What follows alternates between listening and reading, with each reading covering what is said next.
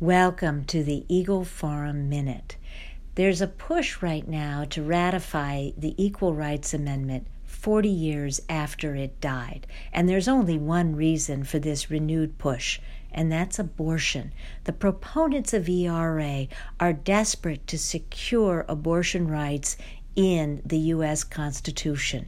And ERA would have a profound effect on every single law relating to abortion in the United States.